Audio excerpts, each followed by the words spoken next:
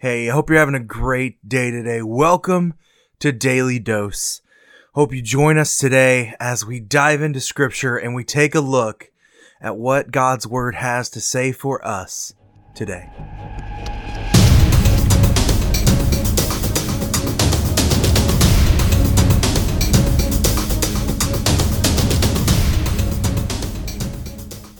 Hey, how are you doing today? Welcome to Daily Dose. It is May 20th, and we're continuing in our study of Isaiah 53. Yesterday, we talked about the sorrowing servant who came in humiliation, and not the negative kind of humiliation. We talk about one who came in absolute humility, one who came despite knowing his status as one of a complete servant.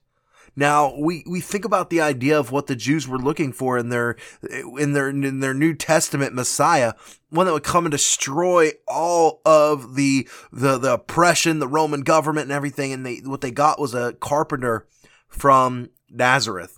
And they were not expecting that. They could not accept that.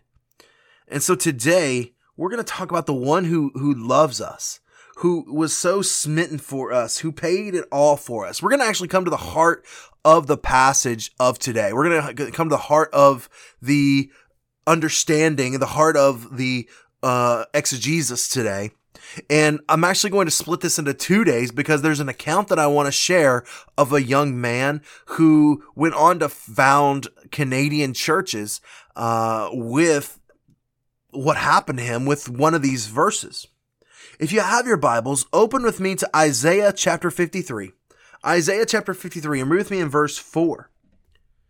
Surely he has borne our griefs and carried our sorrows, yet we esteemed him stricken, smitten by God, and afflicted. But he was pierced for our transgressions. He was crushed for our iniquities. Upon him was the chastisement that brought us peace. And with his wounds, we are healed. All we, like sheep, have gone astray.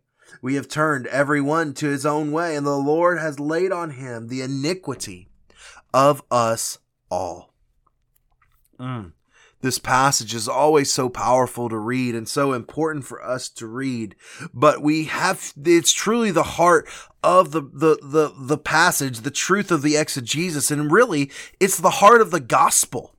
The heart of the gospel is that we've all strayed away. There's sin that has entered into the world, and through the piercing, through the wounds of Christ, He has taken the iniquity of us all. He has taken the sins of us all. And what's so difficult for us to understand sometimes is that this is a true sacrificial system. We see that was set up in Leviticus, especially the Levitical 16 law, is the innocent animal sacrifices for the guilty sinner. They were to bring the perfect sacrifice in order to offer on the altar for their sins. And the priest would then take this animal and they would sacrifice it for the family. Each family was supposed to provide for their own. And what we see, especially as we get into the book of Malachi, the priests were really kind of manipulating things and tormenting things, and they were allowing the less blemished the more blemished offerings and the really just nasty things, the leftover of the fold, the three-legged goat, into things. But here we have the perfect sacrifice, the one who would end the sacrificial system for all of us because of the piercing of himself. The one who was perfect, who had no sin, who hung on the cross, and in the very moment of darkness took on the entirety of the world's sin upon himself, so that when he died, he took all of iniquity with him. Jesus bore our sins on the cross. 1 Peter tells us this. And he identified with the consequences that we deal with with Adam's sin. When Jesus ministered to needy people, in fact, if you go to Matthew, especially maybe go to chapter 8, you'll see that Jesus, as Jesus ministered to people, he placed in this idea that he bore our griefs, he carried our sorrows, and we esteemed him stricken and smitten by God and afflicted. He was the smitten servant. He was loved. He loved us. And so the Lord began a healing ministry in him.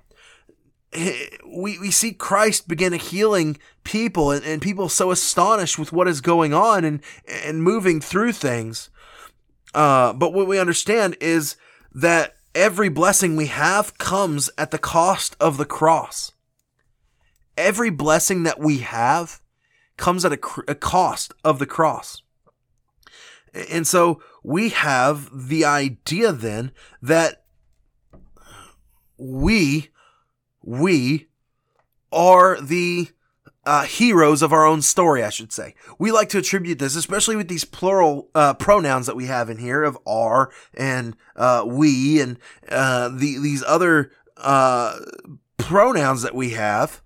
We like to think that we're the heroes of our own story, but the fact of the matter is that Jesus was the hero of the story. We were nothing. We were nothing. We are nothing but pawns.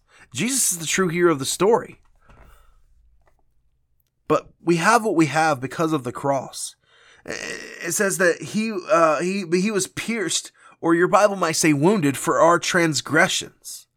We see, of course, his hands and his feet were pierced throughout the crucifixion. They pierced his side with a spear. And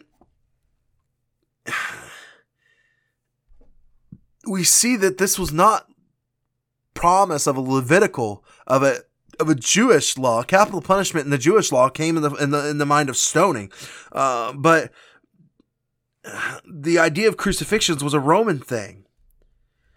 He was crushed, he was beaten, he was pierced for the iniquity of us all. We see that he was chastised, he was given whips, he was mocked, he was humiliated through all of this. This is the true meaning of humiliation, what we see through this.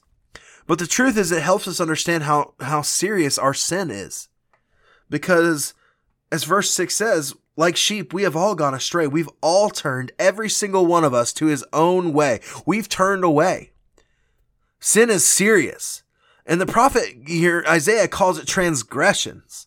Because transgression, that word in Hebrew, means a rebellion against God.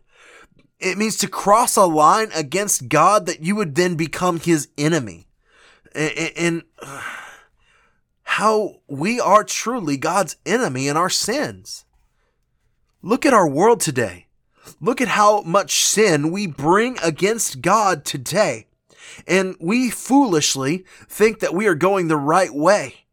But like sheep, we have gone astray. We follow others blindly, like sheep. And how awful that is. I hope you have a great day. We'll continue talking about this tomorrow.